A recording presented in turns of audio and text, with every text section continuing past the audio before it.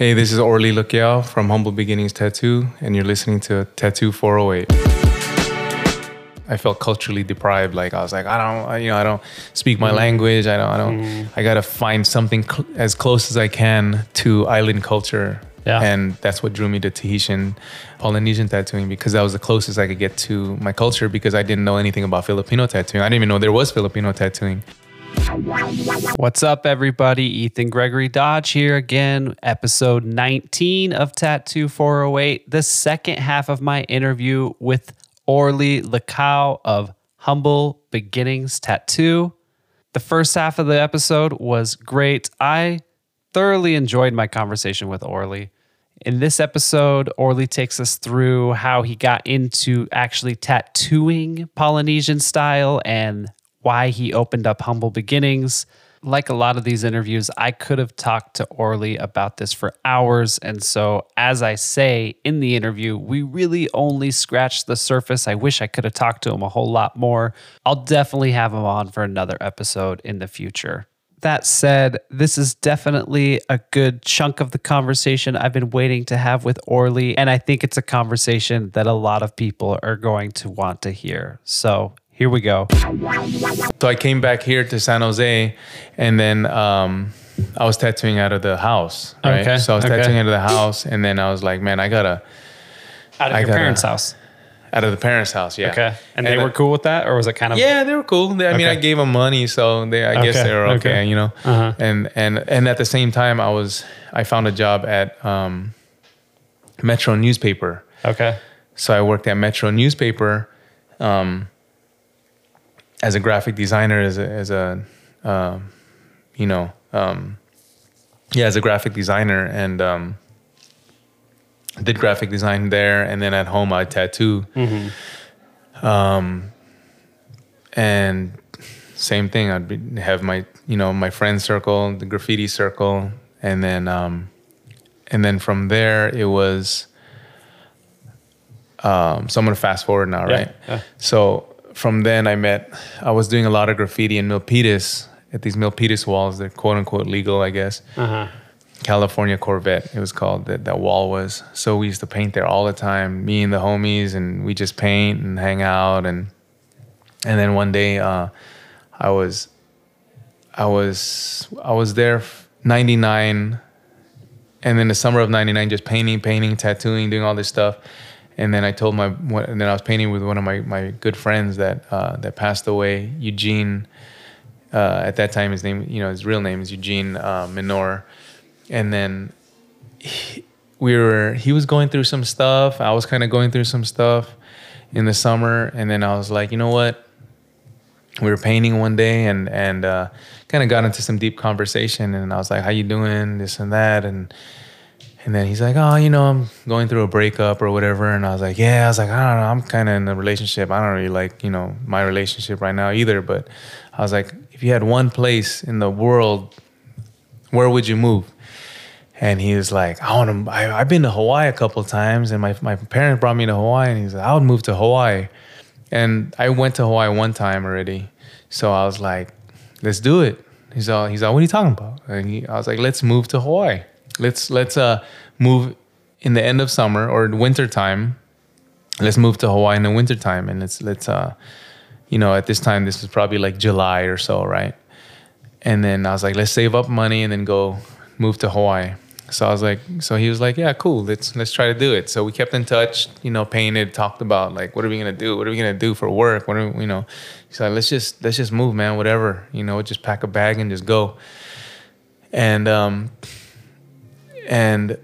I was kind of like, and at that time I met, in between there somewhere, I met one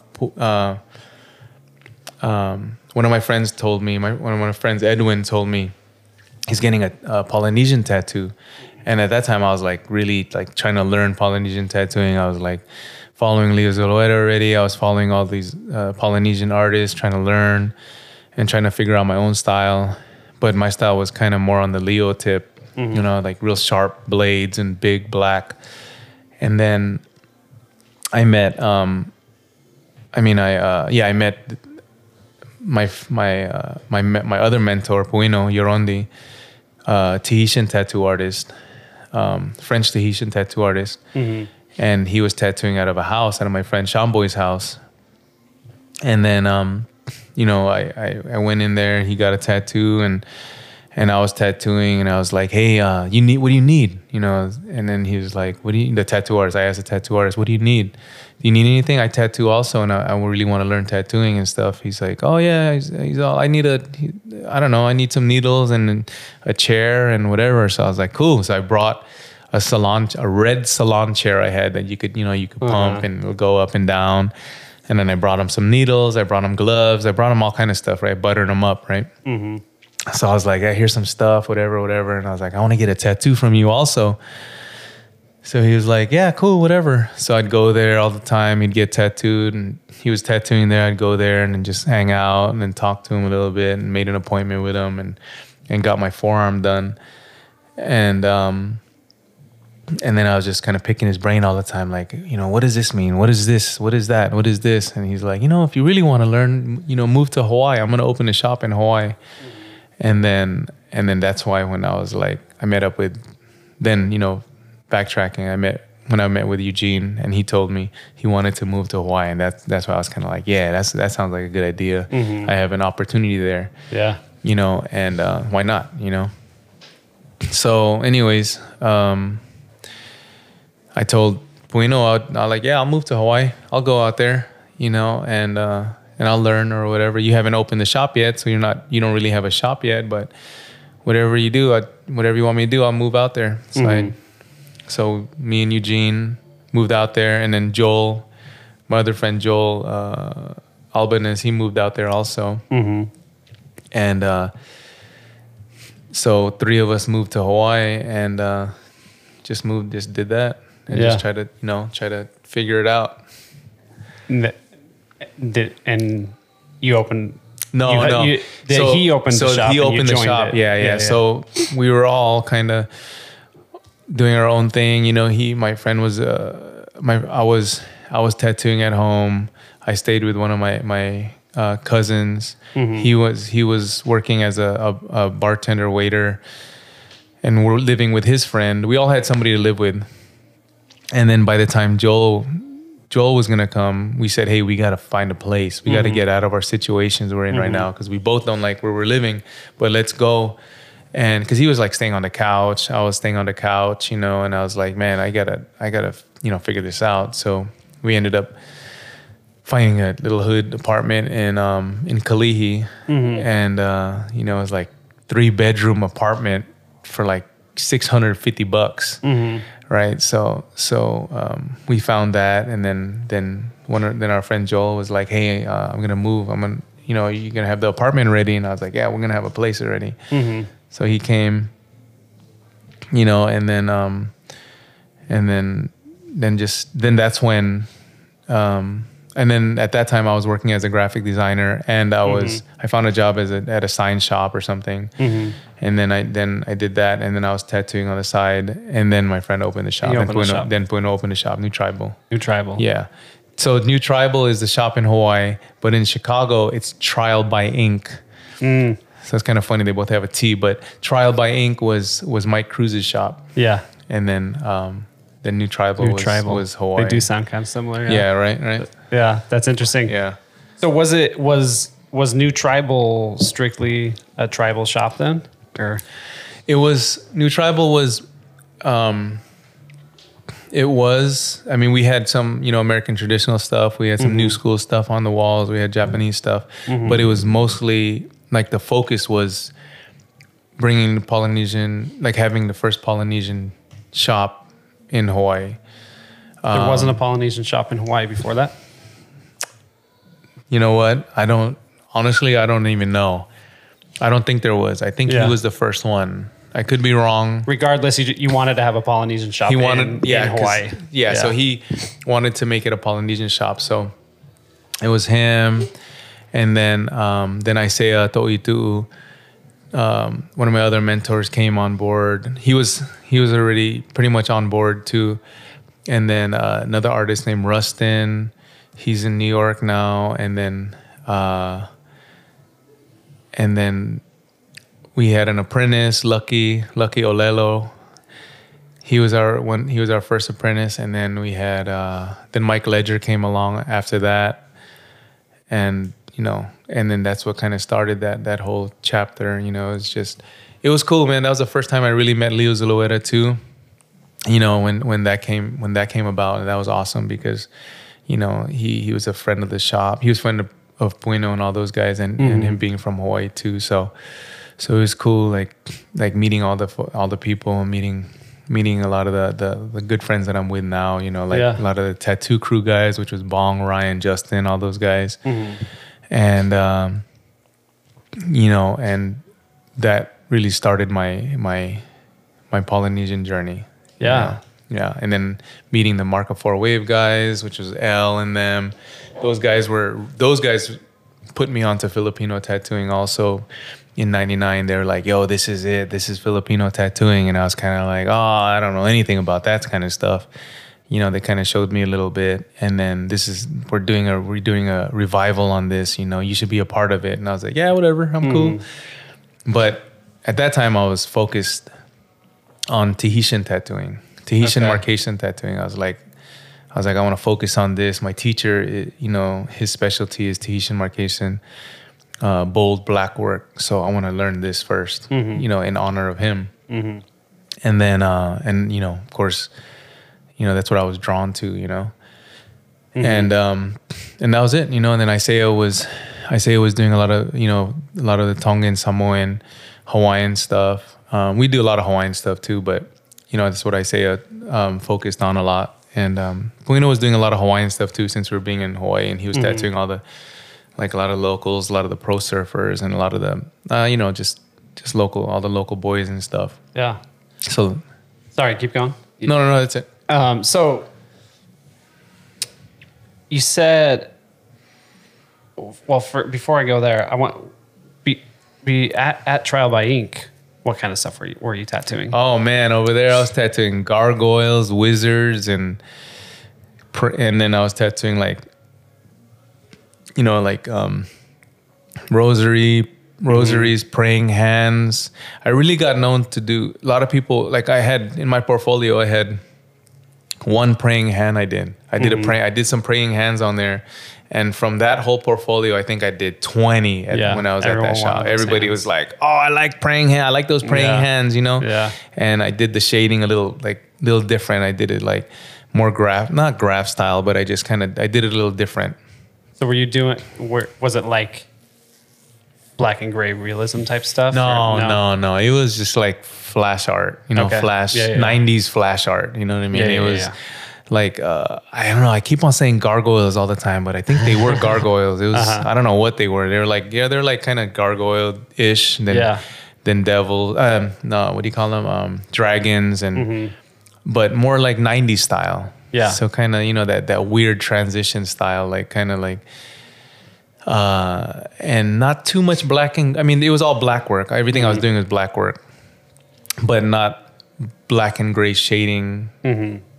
How can I explain this? It wasn't like black and gray shading now, it wasn't like Jack Rudy and all that stuff, kind of black and gray. It was just like, just flash art, just regular flash art on the wall. So it wasn't, I don't want to necessarily say like it was that kind of style, but it was more like, I don't even know what kind of flash that was, dude. It was like Cherry Creek flash. Yeah. Cherry Creek flash was that like it was just I don't know how to explain it. 90s art, I guess. Yeah. So what made you want to go from that to Tahitian and Polynesian stuff? It was at a point in my life when I was tattooing all these different things, and then I just told myself I gotta figure it out. I gotta hone my skills onto something and attach myself to something culturally, because I felt culturally deprived. Like I was like, I don't speak my language. I gotta find something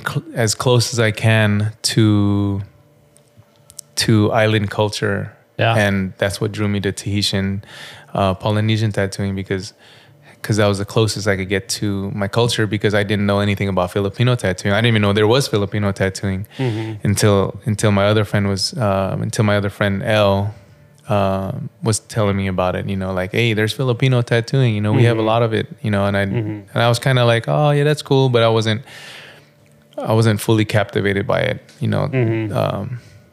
because like I said, I really wanted to first learn Tahitian, Hawaiian, Marquesan, all that, all that kind of style first before I dove into something else, Did you find what you were looking for when you started doing that? Yeah, I think I found myself. I found like culturally, I felt comfortable, doing it, and being around peers that were doing it, because when I saw Leo, that's why I really wanted to tattoo also, was when I saw Leo Zulueta in a magazine, and I was like, yo, this guy looks like me. He looks like me. I think I could do it too. And, and then I was mesmerized by his work. Like, oh, this guy does some crazy black work. Like, I want to try stuff like that. I want to do stuff like that. How do I do it? How do I learn? Yeah. And so I felt connected. I felt the connection. I felt like, okay, this is my journey right now. I'm going to try this. I'm going to do, so I put everything else to the side, and I was like, I can still do whatever, to make money. Like, I'll do it. Because, working in Waikiki, it's like you had no choice. Yeah. There'd be times working in Waikiki, then the military guys would come in, and right when we walk, they'll say, okay, a ship has come in. All right, cool. Expect to be a lot of people, a lot of military guys and girls coming in to get tattooed. So we just kind of be like, the first time I wasn't ready for it. I was like, yeah, whatever. Let's, we could do it. I'll do as much as I can. I think one of the biggest, the most memorable memories that I had was, I walked to the shop like 9 a.m, and there was a line, like 20 people in front of the shop, and I was like, oh, what are all these people doing here? What's going on? And then my friend was like, hurry up, get in here, let's go, let's get to work. I was like, all right. So we had a list, opened up the doors, had a list of people, and like, okay, you come in at 2, and we had like 3 or 4 different lists. So Puino would do like a lot of the black work. I say the same thing. He would do a lot of the black and gray work, black tribal work or whatever.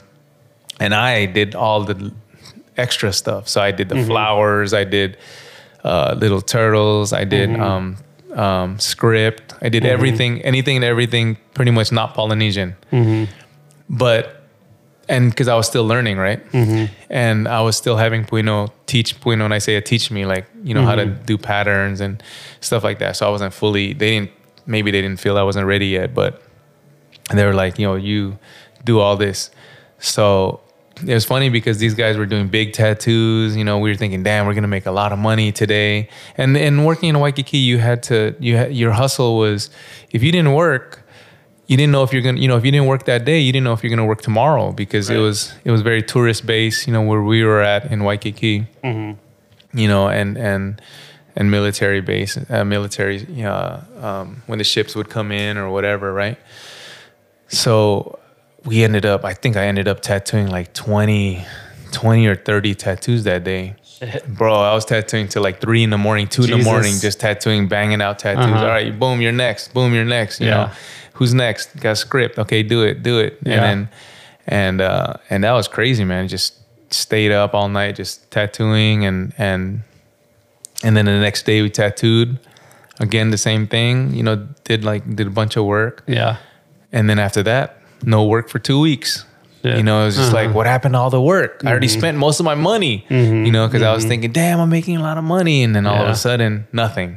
So that's when the harsh realization came in of, you got to learn how to save your money. You got to learn how to understand that when this wave comes, you ride it, you work, you hustle, you do what you got to do to make ends meet. And then, but you don't know if you're guaranteed work tomorrow, because at that time there was probably like, I don't know, 10 shops around us in a 4-block radius, maybe 5-block radius. There's like 10 shops. There's a lot of shops, maybe less, probably maybe less, but there's a lot of shops people go shop around at, and that was the that was a good eye opener. And just I always call it that Waikiki hustle. Just go and bang out work, and then do what you can, and then from there it's like, if you don't know how to open your mind up and learn how to save money and how to be an adult and how to just be responsible, then you're not going to make it. You know what I mean? Because you're going to be broke. You're going to be broke, and you can't make rent. You can't do all this stuff because you're partying afterwards. There was a bar beside us, so we go drink afterwards, and it's just a typical late 90s, tattooing and stuff. So your friends that showed you Filipino tattooing, you said at first you weren't really interested in it. When did you start developing an interest in it? It was then. Yeah, he kind of, he was like showing me all this stuff, but there was not enough information out there for me to really latch on and understand, because it was like super hard to get books, I don't think at that time, maybe we used a computer here and there, but not so much, everything was reference books, everything was magazines, and we had our library of books and artwork and stuff. So, trying to find information about Filipino tattooing, it was really hard to find, right? And then of course when, Google and all that other stuff came out, then it started getting a little bit more, it was a lot easier to find that stuff. But at that time it was just, my friend showed me a couple pictures, like, hey, check this out. This is a mummy. And look at this mummy. It's a super old mummy that has, all these female tattoos on them. And I was kind of like, oh, that Filipinos actually got tattooed. And, but at the same time, it was, like I said, I was concentrating on so many other things that was kind of, I put it on the side a little bit. Yeah. And then plus it was like, I didn't want to put anything I didn't know. I didn't know what the hell I was doing. I was like, okay, you showed me a couple little things, but that's all I could do. I had like 4 patterns. Yeah. I had 4 patterns I knew or so. And then I just replicated that, the best I could. And some people, knew about it. A lot of people knew about it. Most people didn't. So we were kind of in the dark with everything, So like I said, like me and Isaiah and Puino, we had like 4 patterns to work with. And I was like, cool, I'll just use those patterns, and everything else would be Tahitian stuff or Marquesan or Maori stuff or Hawaiian, just mix everything together like a mixed plate, How long were you at New Tribal? So I left there in 2002. 2002. Yeah. And so did you how confident were you in your Polynesian Tahitian work by the time you left? So when before I left there, I was kind of having some issues with the shop or whatever, and I was like, I'm just gonna leave, and I was like, okay, I have a couple months. I don't know if I could. I don't know what I'll do. I don't know if I'll work at home before I leave or whatever. So I gave myself a couple months before I left, and I ended up working at this other shop, which was a Hawaiian tattoo company under another Mike. And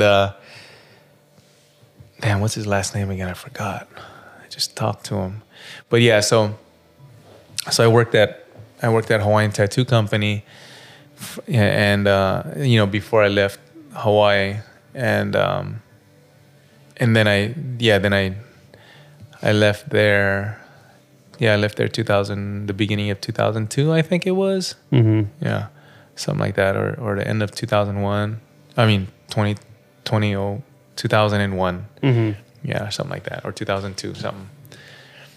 And you were only at Hawaiian Tattoo Company for not too long. Yeah, just real quick, just before I left. Yeah, and then you came here. Then I came here. At Metamorphic for a hot minute. Yeah, so I was tattooing at home. I went back home again, tattooed at home, and then I was like, I gotta work in a shop. I gotta get out of this. I gotta get out, get out of my mom's house and stop tattooing in my room or whatever. Yeah.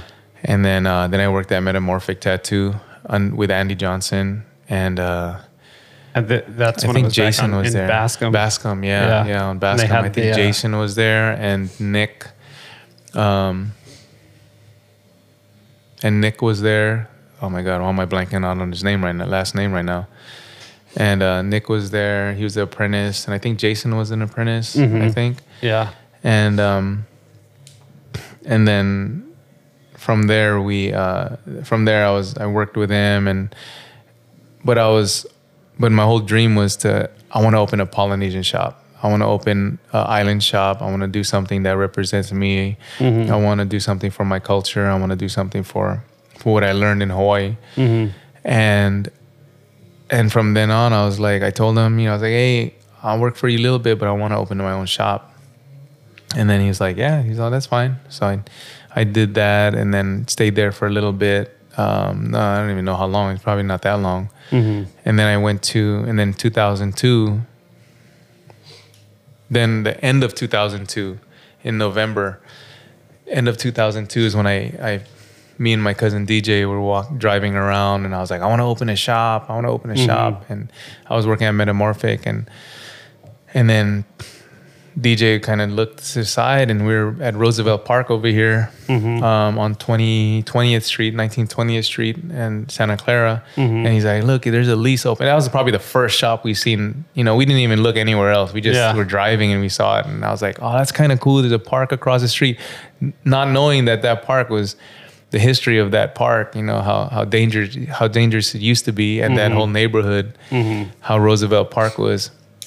But I was like, yeah, let's go call to get the phone number, take a picture of the number, and let's call them and talk to the landlord and see what's up. And, I opened the shop there, the end of 2002. And that was crazy, because I didn't know, business-wise, I didn't know anything about business. So she was like, this is what you got to do. Go get a business license, go to the city, and, get your tax ID number. I don't even think she told me that. She just told me get a business license, and then here's the lease, and go and register your name. That's what it was. Go register your name, your business name. So I figured a name, and HB was derived from graffiti crew that me and my friends made, and HB, kind of represented different things like heartburn, and heartburn as in the I don't know, the burning in your heart of how much you love graffiti. I don't know. It was weird. And then I said, oh, HB. I was like, oh, how about humble beginnings? And then I kind of Google searched it, and everything that came up was like wedding stuff, humble beginnings, humble beginnings, bakery or whatever. And I was like, oh, I'll make it a tattoo shop. Why not? Yeah. So I registered that name. And then end of 2002, like I said, opened up the shop, and then it was terrible. It was horrible. It was just dead. Like I tattooed a little bit, the name, I tattooed some of my clients from the house there, and then it was just dead. Like I was like, oh my God, what did I get myself into? I'm opening a shop. I don't even know what I'm doing. I'm stretched too thin right now. I don't know how to pay my bills, and at that time I probably got a couple angel investor loans, which is not even, just like homie loans, right? Yeah. A couple thousand here, a couple thousand there. And then, to open the shop and to make sure I was like somewhat okay. And then, survived that winter. Springtime started coming around 2003, and then it started picking up. Boom, then Jessica came around. We were doing a lot of graffiti, and he was asking like, hey, you are you looking for an apprentice? And I was like, well, if you want, come by the shop and maybe I could teach you some. And then another friend, Tino, came by, and then that's when Corey came by. And then we started, and I was like, damn, we got a shop. Like there's actually people in here, and we're making some money. And at that time it was cool, like a couple of the some of the friends came by that had shops around us. Like, I remember like Taki came by and congratulated us. There's a couple of folks that came by, which was cool, and it was one of those times too when it's like opening a shop at that time wasn't as like when I was growing up. When I was not growing up, when I was living in Chicago, if you opened a shop, like their rule of thumb was, if you open a shop, you better be 5 blocks at minimum, Right.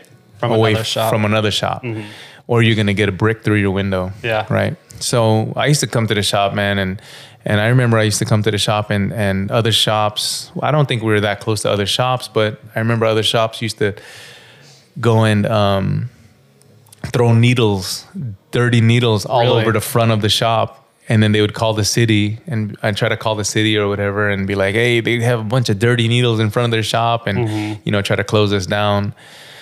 And, you know, so it was always stuff like random stuff like that happening. And then that's what I always kind of tried to, you know, that's when I opened the shop. I was like, okay, who's the closest shop to me? And the closest shop at that time was New School. No, not New School. Was it New School or was it? New School wouldn't have been that far away. Like that. They Was were that, on when did they 4th open? in Santa Clara. They opened in late 90s. Yeah. So, Yeah. yeah. But then what was New School? Are you talking about the New School right here by Bascom on San Carlos? They moved to downtown. In I the- don't remember when they moved to downtown. But it was in the late 90s? No, they opened the first one in the late 90s. Okay. Yeah, So I think, yeah. so they- we, maybe if I got to figure out my dates, but maybe that was the closest shop. And then, yeah, I think that was the closest shop. Cause I remember I guest spotted there one day and I freaked out because I was like, it was like, I was freaked out and I was scared working, you know, just being over there because the high caliber of artists there. And then, cause Paco one day was like, hey, why don't you come and guest spot or come and check it out or whatever. And I just, after that, I totally flaked on him because I was like, man, this is crazy, bro. These guys are, everybody here is super sick. And he's like, oh, you're good too, whatever. You do your own thing. And I'm like, oh, I don't know, man. This is freaking me out, you know? And then, so yeah, they were there. And then I opened the shop because I remember telling Paco like, hey, I want to open my own shop. I want to do my own thing or whatever. But You said that you wanted to open an island Polynesian shop in your hometown. And when you finally did that, what did that mean to you? I think it was, for me, I didn't know, you know, I didn't know any other shops on the West Coast. I would say not the West Coast, in the Bay Area, because the West Coast, I would say Leo, you know, of course, Leo had his shop, you know, in LA. And there was a couple of other shops, you know, but Leo was one of the main hubs of, you know, that of island culture in, you know, that kind of style of shop. So that's what I wanted to emulate, but my style, right? And, you know, opening the shop, I wanted to bring that cultural diversity to tattooing, you know, not to tattooing, but to tattooing in the Bay Area, you know? So I was like, all right, I got this education and this knowledge about, island tattooing, and I want to do my own thing. This is, you know, and I've always been, kind of a lightweight entrepreneur ever since I like, you know, selling artwork, working at Great America. Working at Great America really taught me how to be an entrepreneur because I was working as an airbrush artist, you know, after high school. I was working, or during high school and after high school, I was an airbrush artist. And that was that hustle too, is like, you got to work, you know, and to make commission. And I'm like, oh, what's commission? And then, you know, they're explaining that to me. And then I was like, all right, cool. And, you know, then learning how to do side jobs from there and, you know, and getting paid for stuff, you know, getting paid for do murals or getting paid to airbrush t-shirts on the side. And then that was like that entrepreneurial spirit that really kicked in. And then that's why I really wanted to open the shop, because I wanted to bring that, you know, just do my own thing, man, and really push island tattooing to where I feel it not really where it needed to go, but I just wanted to just have my experience and my love for the culture and just have a shop that that emulated that. Yeah. You know? Yeah. You've been, this month, it's 21 years, right? November. Yeah. 21 years. Yeah. Yeah. Last year was 20 years. Yeah. Yeah. I'm like blanking. I need more coffee. I mean, I don't want to skip too far ahead in the story, but like, I mean, there's been so many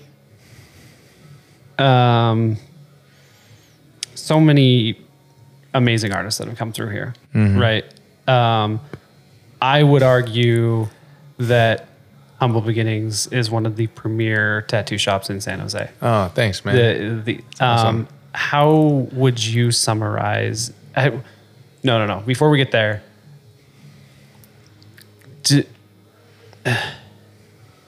no, sorry. I got two ideas floating in my mind.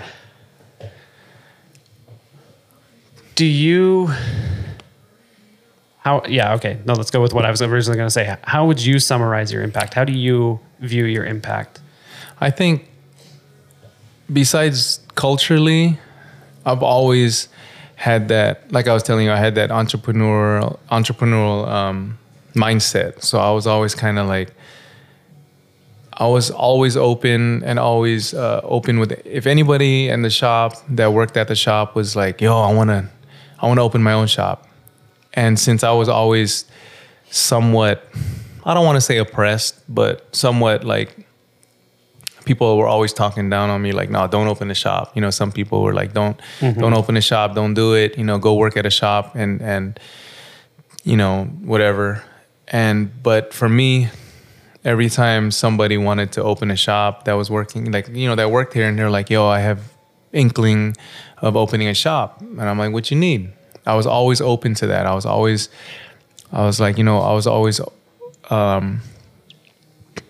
open-minded and truly heartfelt about like, yo, whatever you need, I help you. I help you to, you know, help you, guide you in whatever I can do. Like, this is the certain things you need. This is what you need to do. This is the city stuff. This is the permits. You know, you need to do this, that, the other, you know what I mean? And not really the financial stuff, a little bit of financial stuff I would kind of school them on, but it was just stuff that I kind of learned on my own. Like, all right, make sure that this season, winter season, you got to stack up, because if you don't stack up, you know, you don't know how dead it's going to be. And you know, you're going to get a lot of cancellations this time. Don't open during the winter time, you know, like I did. I opened the winter time, and winter time was a horrible idea, because for me, it was because I was relying basically check to check. I was relying on okay, I'm gonna open the shop and it's gonna be busy, you know, which it wasn't. So, you know, open up during a good time, like plan it out accordingly. Open up in the springtime, so then you have that time to build up the shop. So when it comes to wintertime, at least you'll have a little bit of you know, a little bit of a following, so people will know that you're around. You know, when I opened, I don't, you know, nobody knew, you know, I mean, people knew, but we didn't have social media. We had MySpace and stuff, right? We had like Friendster, MySpace, but you know, I maybe Facebook was around, but I wasn't using it, you know. But I remember I was using MySpace a lot, like, you know, learning like, oh, this is the new thing. Let's go and post our pictures on here. And then, you know, then people would, you know, DM me or whatever you call it back then, message me and, you know, come to the shop, you know, see, you know, this is what we can do for you. And then, but nowadays, you know how it is. Nowadays, social media and all that stuff, it's, you know, that's what's going to propel your business. But like I was saying, like I was always open to anybody wanting to open a shop, anybody wanted to do their own thing. I was always like, whatever you need, I'll be here to help you. Just go ahead and ask. You know what I mean? And you have my blessing, you know, whatever. You don't even need my blessing. You could do whatever the hell you want. You know, you don't need anybody's. Sometimes people say, you know, you want to get blessings from people and stuff like, oh, I want to open a shop. You know, give me your blessing. You know, but nobody gave me their blessing. You know what I mean? Everybody told me not to open a shop. So that's why I opened a shop, because I was like, I want to do this. I want to do this for the culture. I want to do this for what, you know, I want to have my own space. I want to have a space that reflects me as an artist, you know. And all the shops I went into, I didn't see that except, except like Leo's shop. But then, that was in LA. I guess it's just that journey of opening a shop. Like I wanted people to experience that because it's like, it's experience my stress, experience my joy, experience my love for it. Yeah. But in all honesty, that's what I would tell them most of the time is like, experience my stress. Like do it. Right. Do it. If it ever like, God knows what, if it ever fails, which I never want to say, or if it doesn't work out, you can always come back to the shop. Right. My doors are always open, but try it, feel the stress that I go through. I went through 2 ulcers, bleeding ulcers, going to the hospital and stressing out and not knowing how to run a business and, learning over time, how to somewhat run a business, and, I didn't take any business classes. I didn't know anything about taxes. I didn't know anything about anything, and slowly but surely I learned, but at the same time, it was more of the hustle. It was like work, and just put out solid work and clean lines and be a personable person, be very personable and just do the best you can to give customer service, you know what I mean? Yeah. Because,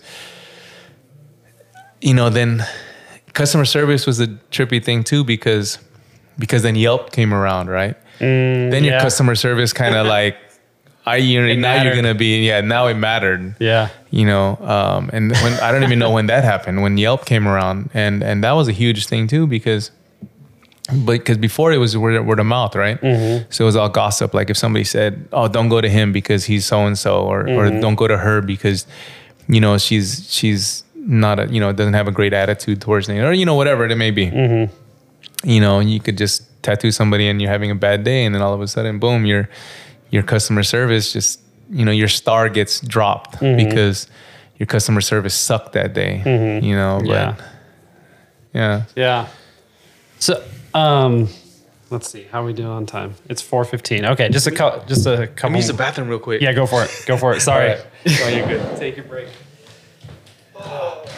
So, all right. We could be talking for like 6 hours. Oh, bro, we've only like barely scratched the surface. You know what's cool is are you recording now? Yeah. Okay. What's cool is this is like therapy for me. Is it? I've always honestly like I feel like kind of a dick because there are so many people. You're my first podcast. Okay. There are so many people that wanted to interview me for podcasts. I don't even know how many, but I always was like, I'm not ready for it. And that's why I flaked on you. That's why I always was going to flake on you again because I felt like I wasn't ready. But since the first time somebody asked me to do a podcast, I'd record myself. I'd drive. I do this thing where I drive, and that's like my thinking space. That's my space where I can really just be myself, right? Because I'm talking to my phone. I'm talking to a recorder. Yeah. And I can really open up to myself and to my own thoughts and to my feelings and everything like that. So I would practice to myself. It was like having my own podcast, and almost like this is how my day's going. This is what I want to tell people. This is what my experience is today or now or back then or whatever. And it was just like recordings after recordings. It was almost like practicing. And then when you hit me up, I was kind of like, hey, I got to do this, man, because I've been putting off way too many people. But those podcasts are like primarily about business stuff. So I would freak out because I'm like, yo, I'm not really a businessman. I wouldn't consider myself a businessman, but I consider myself just a, I don't want to say a hustler, but I knew basic things about business and the basic necessities on how to make money. But you ask me about LLCs, S corps. You ask me about. I'm educated about that now, but back then, so many years ago, I didn't know anything about that, Right. So this is like I was saying, like, this is therapy, this is therapeutic for me to talk to somebody about tattooing, because I did interviews and stuff like that, and it's different because when you're talking when you're doing an interview with in front of a camera, I'd kind of freak out a little bit. I'd look in the camera, you can't really, you're looking in the camera and then you just blank out a little bit, or you have to try to put on this persona of like this is me, you know what I mean? Yeah. I'm on this, not a high horse, but you try to make yourself as eloquent as you can. You try to use big words, and you try to, you're kind of not yourself. Yeah. But I mean, for me anyways, because I feel like I'm not as like, I don't have that I'm not really good at speech or, stuff like, what I mean? It's it's one of those things where when it's more like, like this kind of podcast really, it's more therapy, and it kind of really puts me in a mood where I could really just be myself, opposed to trying to put on I don't want to say a fake personality or something like that, or a person that I'm not, but the camera and podcast is totally different from me. Yeah. So it's kind of just like, me talking to my, talking to my phone, and when I say talking to my phone, you know what I mean? Just the recordings, and I do that for the, therapy reasons. And my wife knows that too. Michelle knows that. She's always like, yo, you got to start a podcast and talk about, just because I go fishing a lot, and she's like, go in whoever you want to go meet with and talk about whatever, but be fishing. Yeah. And I'm like, oh, that's a good idea. She has a million great ideas, and I listen to probably 5% of them, but and on all these ideas, I'm like, yeah, I want to do that one day, but that'd be dope. Yeah, it's it's one of those things where it's like, it's always like, I always it's just I want to do a million things at once, but I got no time. Speaking of time, in the interest of time, I got two things that because like I said, we could be talking for like 6 hours. We haven't even scratched the surface. But there are two main things that I want to get answered in the time that we have left. And then I will also give you some time to say what you want to say. And so in the interest of time, I'm going to say both those things. All right. You've had several apprentices here at HB. Currently you got Lonnie, you've had Mel, and a handful of others that I know I'm forgetting. And then even like Sefa wasn't an apprentice, but he this was his first shop, and right, and then Will, who's doing great stuff here, right? I don't know if he was an apprentice, but he's still, Anyway, you know what I mean. What does it mean to you? Like, let's specifically take Mel's case, right? I only know a little bit about her background. I've done a story for her on her in Metro before. Mm-hmm. She's also Filipina. Mm-hmm. And what did it mean to you to be the conduit for her to connect to her culture through tattooing as well? Go ahead. And then the other thing that is somewhat related is I've seen you get tattooed by Leo Zuleta. I was there when you were getting tattooed by Cap City, right? Yeah. What did that mean to you? Oh yeah. So those two things. Okay. So with Mel and with the other apprentices, that like this is a tough one, because a lot of artists will only take on a couple apprentices throughout their whole tattoo career. Mm-hmm. And it's, for me, I think for me, it was one of those things where I always wanted to teach. Mm-hmm. Like I always wanted to teach, and I always wanted to share. Like, because nobody, I mean, I don't want to say nobody, but there was only a couple people that helped me. A lot of people helped me to get to where I am now, but there's a couple people that genuinely heartfelt helped me to get into tattooing. Mm-hmm. But everybody else shut me down. Mm-hmm. Whether it be race, or whether it be, they didn't see it in me, or whatever it may be. I was always, every time that happened, mm-hmm. I always knew in my heart, like, yo, when I have an apprentice or people want to learn, I want to teach because they're gonna learn anyways. If they really want to learn, they're gonna learn anyway. So why can't I teach them, or why can't I help them on their journey? So that's just me. That's just my heart, because I was, you know, I was pushed down, I guess, so much that it made me really realize, like, I want to help, you know, especially like, I don't want to just say like islanders or whatever, but I wanted to help people in my community that don't know where to start. They could start here. You know what I mean? Yeah. Like, I'm not like offering it to everybody, but I'm saying, like, if your vibe is right and your heart is right, and I feel like you could vibe with us, and you know, you're overall a good person, you know, why not come to the shop and I could help you out in your journey, you know? Like for instance with Mel, when I tattooed her, I didn't even realize I tattooed her. I tattooed her, you know, at a young age, when she was young, and then all of a sudden this girl comes in, like years later. This girl comes in and she shows me a drawing, and then I see it, and it was like a tribal piece, and I was like, damn, this is pretty good. I was like, who drew this?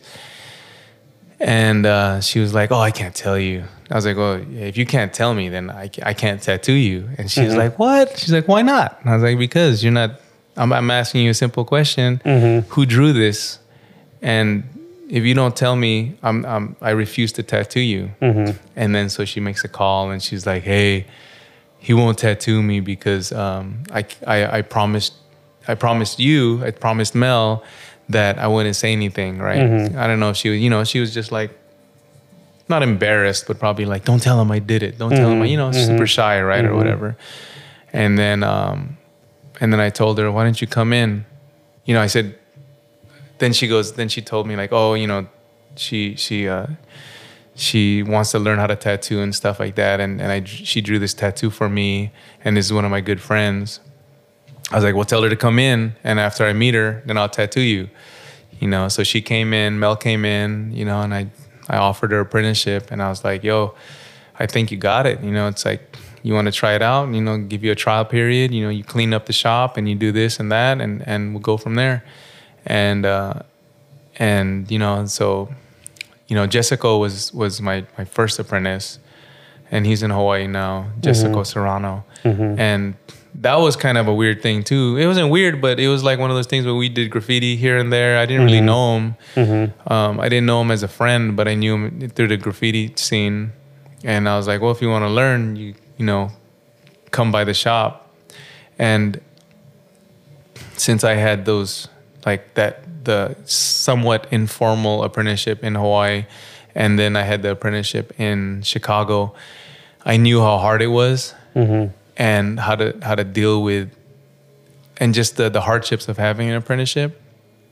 So that's what I knew. So that's what I was like, all right, this is what's gonna happen. This is how you do it, you know, this and that. And I kind of, now I'm like, now getting an apprentice now, it's like, I think I'm just almost to the point where I almost burned myself out to, you know, I'm doing so many things. I got the kids and everything like that. I'm not as like fully there to teach. So that's why right now it's like, I think I'm done with having apprentices, but with all the hardships of, you know, Chicago apprenticeship especially, that really put in perspective of all right, they put me through the ringer, now I'm gonna put you through the ringer. You know what I mean? And you know, not in a bad way, you know, like in a traditional sense, right? Like draw, paint, clean, mostly clean, you know, talk to like learn customer service, which is one of the main things, like learn how to talk to people, you know, learn how to, you know, of course, if you didn't know how to draw, then I wouldn't even take you in the first place. But you know, if you're a decent artist and I see something in you, then you know, let's try it out. You know, so that was the main thing. It was just like teaching people and having that personality where I could just show people, a little bit about not a, just I don't know how to explain it, like just opening myself up and like, okay, this is what I got. This is what I got to show you. I'm gonna show you as much as I can, as much as I can remember, and whatever in my abilities to have you to be a better artist than I can ever be. And don't make the same mistakes I did. Don't, just continually grow, continually learn, and don't be conceited, don't be this and that, you know what I mean? Keep yourself level-headed and learn how to, I always try to tell them, like, learn how to save up your money, learn how to, little financial stuff, right? Yeah. But mostly how to just be a good tattooer, good person, before being a good tattooer, just being a good person at the same time, it's like, it's like learning how to cater to the community, you know what I mean? And how to be a person that can help out the community, and how to just uplift the community, how to help people, tattooing is therapy, but at the same time it's a luxury, right? Right. Because you don't really need tattoos, but you need a lot of people, but you need it sometimes to cope, you need it to represent something, that happened in your life, or just to get a tattoo, just to get a tattoo because you want it. But yeah, like I said, it's just, but the main thing out of all that was just how to be a decent human being, and how to just kind of give thanks to what tattooing can give to you, what tattooing could to bring, how it could provide for you, how it can, how if you do it right, if you do it somewhat right, it can help you to travel the world, to all that stuff, to meet like different to go to different places, to just bring your machine anywhere in the world, and if you do somewhat decent tattoos, you could probably work there, and you could work in different countries, and just and build relationships, and build a small community. It's like, that's what I'm super thankful about, like my Hawaii family, my Hawaii tattoo family and stuff like that, and my Tahiti family, all like, everybody pretty much. I want to pull an audible on the Leo question, because this is in the same spirit, and you brought up your Hawaii family. You said that you told me before the interview, you guest spotted it for 12 years on and off at Seventh Son. Yeah. And if I'm not mistaken, you've also connected Mel and Lonnie and all of them with the folks over at Seventh Son as well. Or is that a different shop? A different shop. Because I've always been at Seventh Son.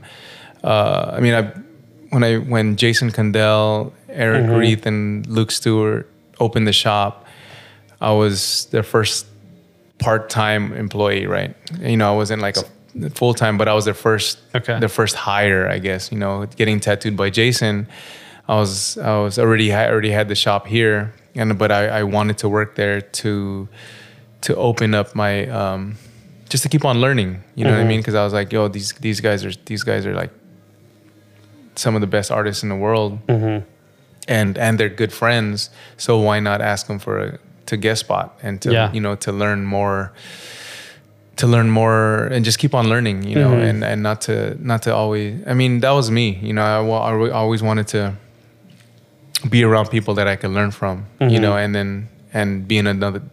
And since their caliber was, they were on a different caliber of tattooing, I was like, yo, I want to be there and learn and experience that, Yeah. Yeah. So when you say your Hawaii family, is that who you're talking about, or who else? Who are you talking about? Oh, no. So I'm talking about like Bong, Rich, all those guys. Those guys, the tattoo crew guys, like Isaiah, Toitu, and all those guys. I mean, there's a huge list, but a lot of those guys are mentors and super good friends. You know, they helped me to really also become who I am here. You know, Yeah. because if it wasn't for them, also, you know, because they could have had that mentality where, you know, like locals only mentality, like yo, like don't do this work. You know, you shouldn't be doing this work because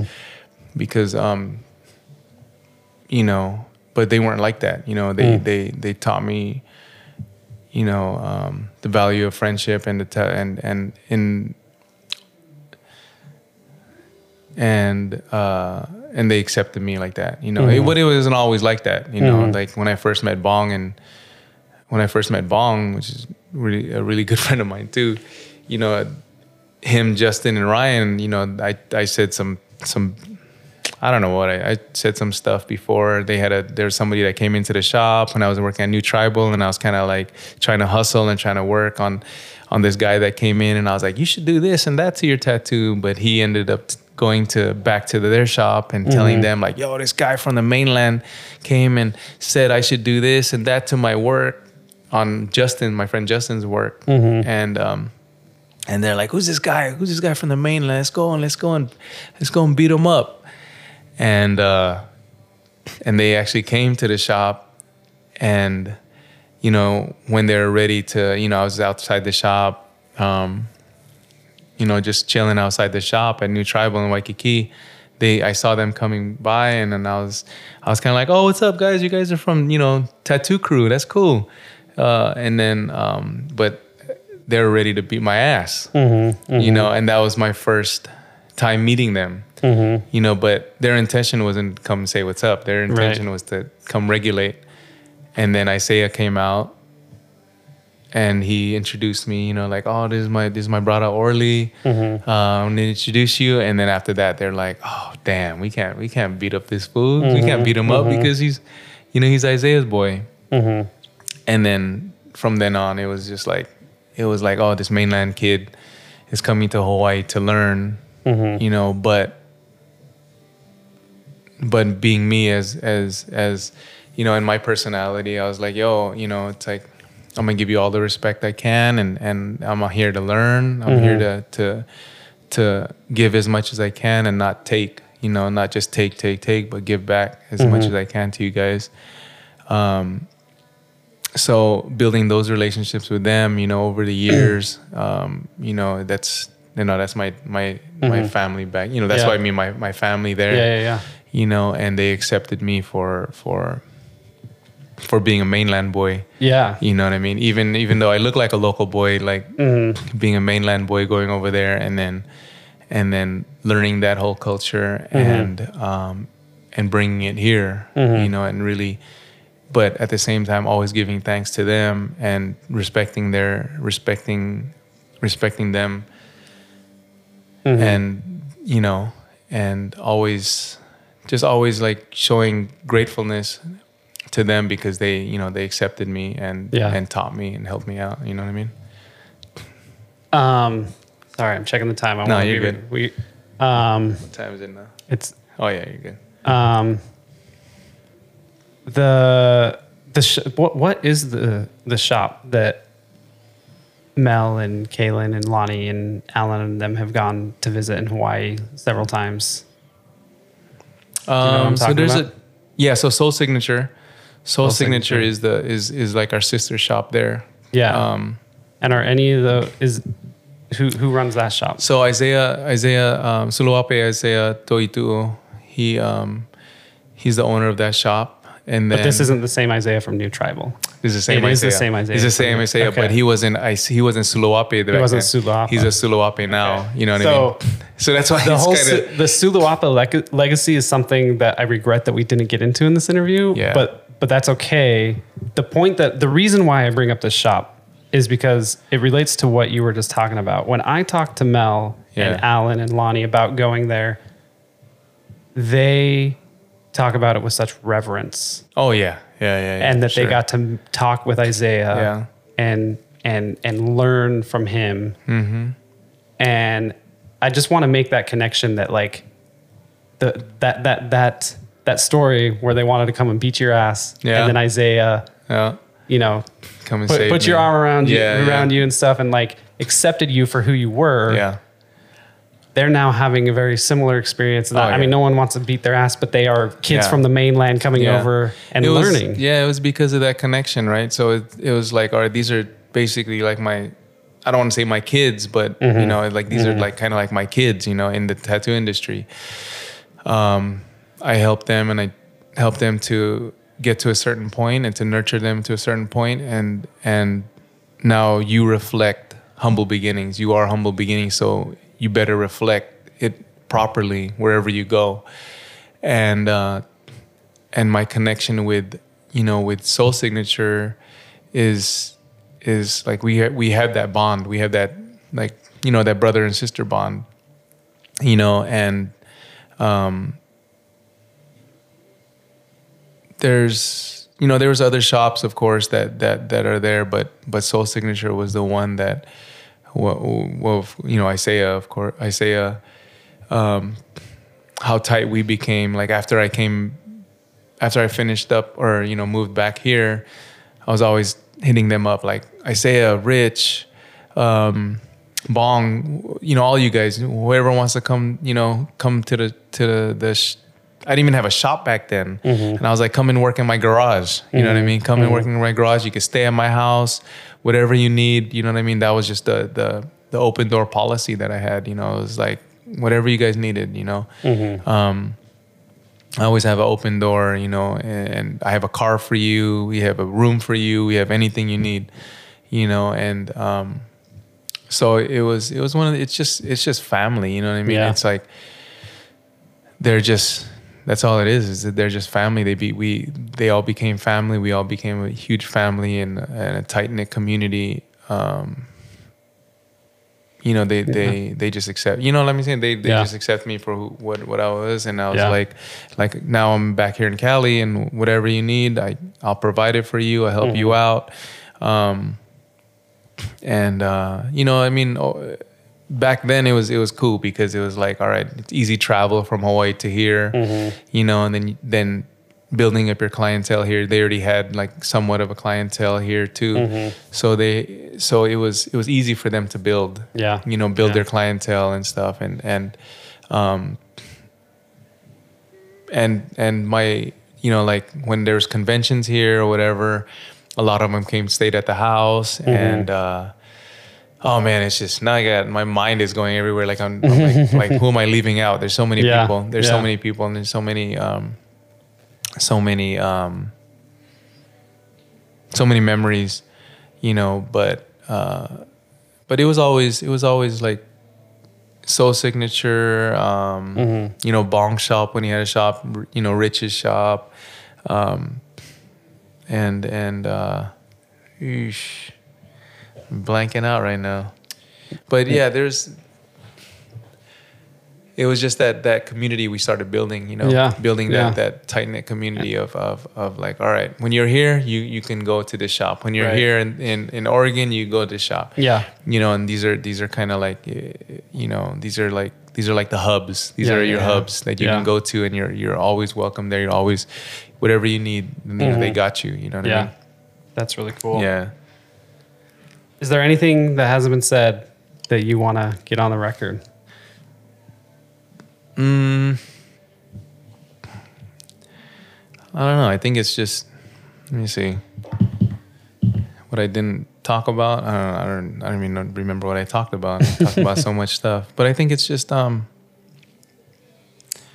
it's, for me, it's just being thankful for what tattooing has, you know, the friendships that it's built, the bridges that it's built for me, the love that it has given me, and you know, what it has provided for me and my family, and for all the relationships that tattooing has given to me. You know what I mean? So, you know, but I think that's the main thing, is just being super thankful for what tattooing has offered to me and has you know, blessed me with, you know what I mean? But at the same time, it's, you know, it's don't get me wrong, it's hard work. You know, it was hard work getting to a certain point. Even now, it's like I'm still working as much as I can, but enjoying the family time and realize like I got to take a step back a little bit and, you know, raise my kids and you know, and being a dad, being a good husband, you know, just all that stuff, you know. And it's a roller coaster. It's not all, you know, it's not all fun and games and all that other good stuff, you know what I mean? But it's, you know, it's tough, you know, it's had its heartaches and its ups and downs, but all in all, it's, you know, like all the people that came to the shop, you know, super thankful for that. And all the people that's been through the doors and that opened their own shops, you know, super thankful that if they needed advice, if I could give it to them, you know, I'd do what I can. And, you know, and everybody that helped Humble Beginnings become what Humble Beginnings is today, you know, super, super grateful for that, you know, because it wasn't just all me, you know, it was just, you know, there was times when I've always talked to like other owners and I'm like, yo, I'm done. Like I'm over it. I'm over owning a business. This is too stressful. There's too many personalities. It's just too hard. It's just way over. I'm just way over my head. And I feel like that every year. Like for 20 years, I've always been like that. Like, I'm done. This is going to be the last year. This is going to be the last year every year. And you know, I'd tell folks and they're like, you know, tell business owners and they're like, well, if you want to come work with us, you can come work with us, you know, or whatever. Always had that option, but I just stuck it out. You know, I was always like, you know what, let's just keep on going, see where it goes, and see where it takes me. Now it's like hit that 20-year mark, and it's cool seeing like, you know, like Taki's shop, like State of Grace, and seeing other shops, and you're just like, damn, we're all like at a certain point, like we've been open for a you know, for a good time, good amount of time, and it's a trip seeing that and seeing where everybody's journey went, you know what I mean, like, and so it's you know, just being super thankful and super grateful and very humbled by every experience that I can, you know, that I've come across, you know. Yeah. So that's, I mean, there's so much I want to say, you know, and there's so many people that I miss. So I'm sorry about missing a lot of folks that, you know, that I didn't say, but you know how I am. I'm like all over the place. Everybody always misses somebody. I'm like ADD. I have too much on my mind and I don't know how to, you know, put it together sometimes. No worries, man. I super enjoyed this conversation. Thanks so much for taking the time. Yeah, thank you, man. Thank you. Sorry, I'm like, we got to do it again because I'm like, I got too much that I forgot. Yeah, no, we'll definitely have you. We'll have you on again for sure. Yeah, for sure. Thank you, man. Thanks, I appreciate it. Thanks again to Orly for taking the time to talk to me. The next episode of Tattoo 408 is going to be out next week, Wednesday, December 13th. Thank you to Tessia Spizak for the logo and to Mint Beats for our music. Tattoo 408 is produced by myself. I'm Ethan Gregory Dodge. It's distributed under a Creative Commons Attribution Non-Commercial Share-alike 4.0 international license, which means just do whatever the hell you want with it. Just don't go try and make money off of it. Later.